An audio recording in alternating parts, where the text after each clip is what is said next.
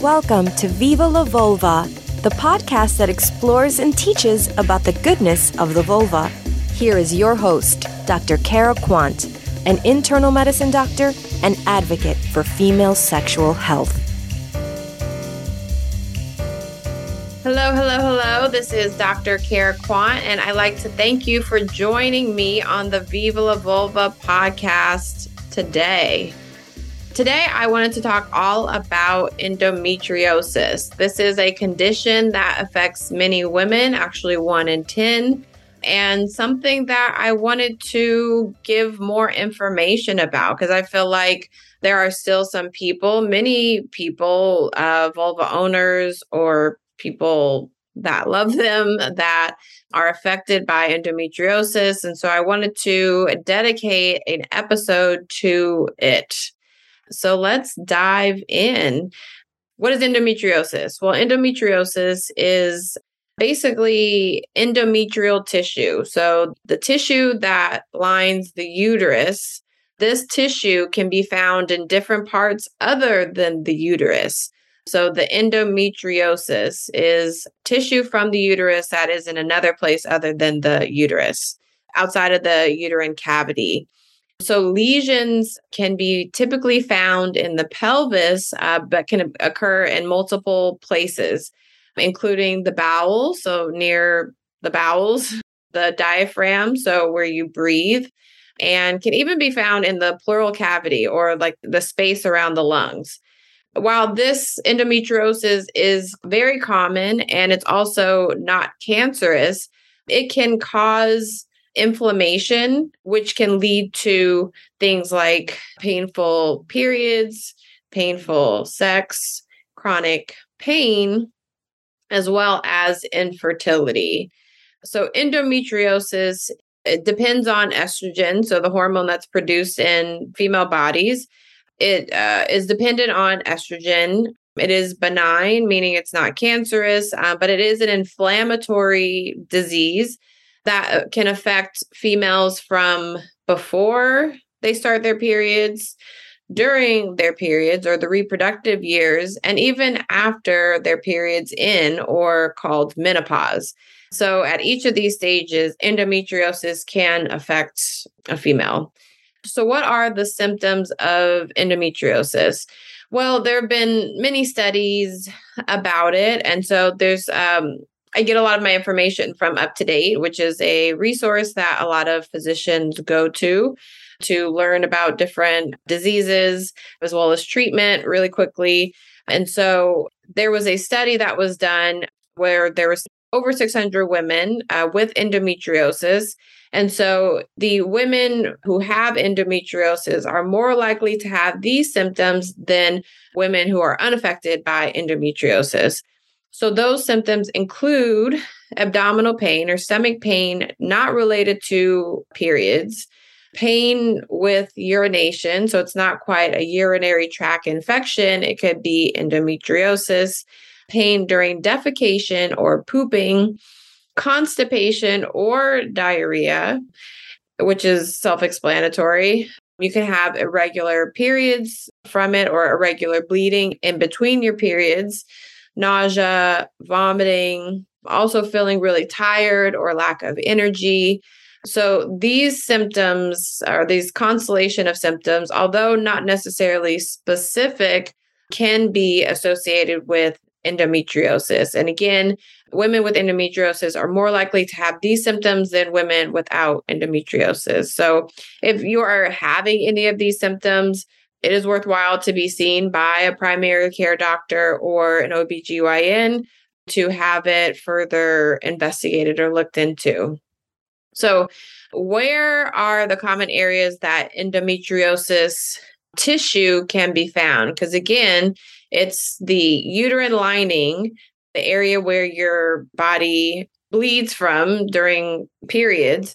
The uterine lining is found in different places. So what are those other places that it can be found? I did say earlier that it could be the pelvis, near the diaphragm, but it also more specifically can be found in the ovaries, can be found in the fallopian tubes, which is the tube in between the ovary and the uterus. It can be found near the colon. It can be found near the appendix. It can be found in the vagina. It can be found in many different places. So there are some theories behind why endometriosis happens. Like I said, it affects 1 in 10 women. So it's a pretty good number. So why does it happen? Well, the most common theory out there is the retrograde in menstruation. So instead of your body bleeding downward through the uterus, through the cervix, through the vagina and out, it actually goes the other way. So it goes to the fallopian tubes near the ovaries and can be found in different other places. So that is the most common theory about why endometriosis happens.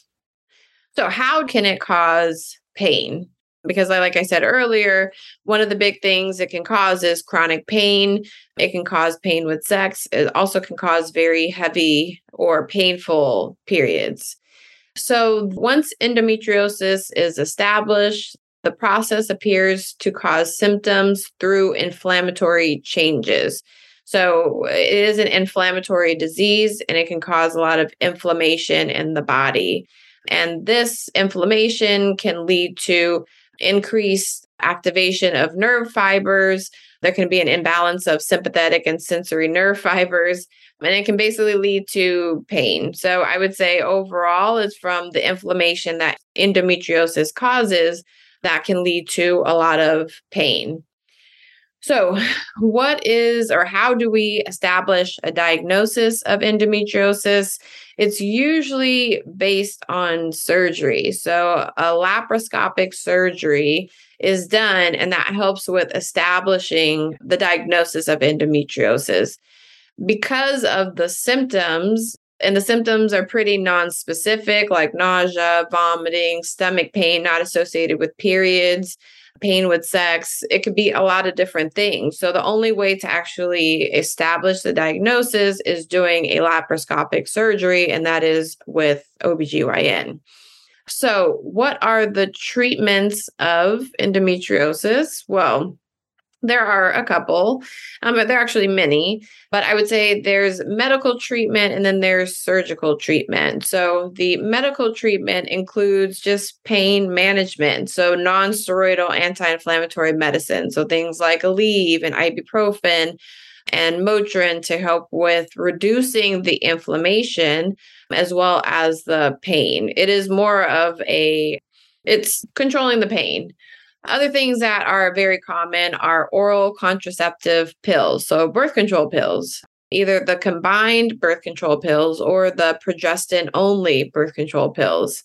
Other things that can be used are IUDs and other pills to help with controlling the hormone levels within the body.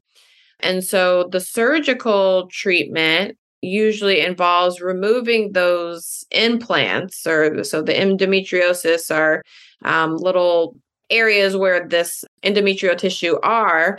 And so it's removing that tissue to help with reducing pain. Usually medical treatment is done before surgical treatment is done, just because surgery has other risks involved. And so it's usually treating with oral medicines rather than doing surgery. But if the oral medicines are not working, then surgery is usually the next step. So that is it for endometriosis. I hope this podcast episode has helped you to get more of an understanding of what endometriosis is. And if you are having any of the symptoms that I went over, although again, non-specific, it can be related to endometriosis. So see your primary doctor or your OBGYN to have it further evaluated. So I hope this information has helped you. Again, I am Dr. Cara, an internal medicine doctor. And I thank you for joining me today on this podcast episode. Bye.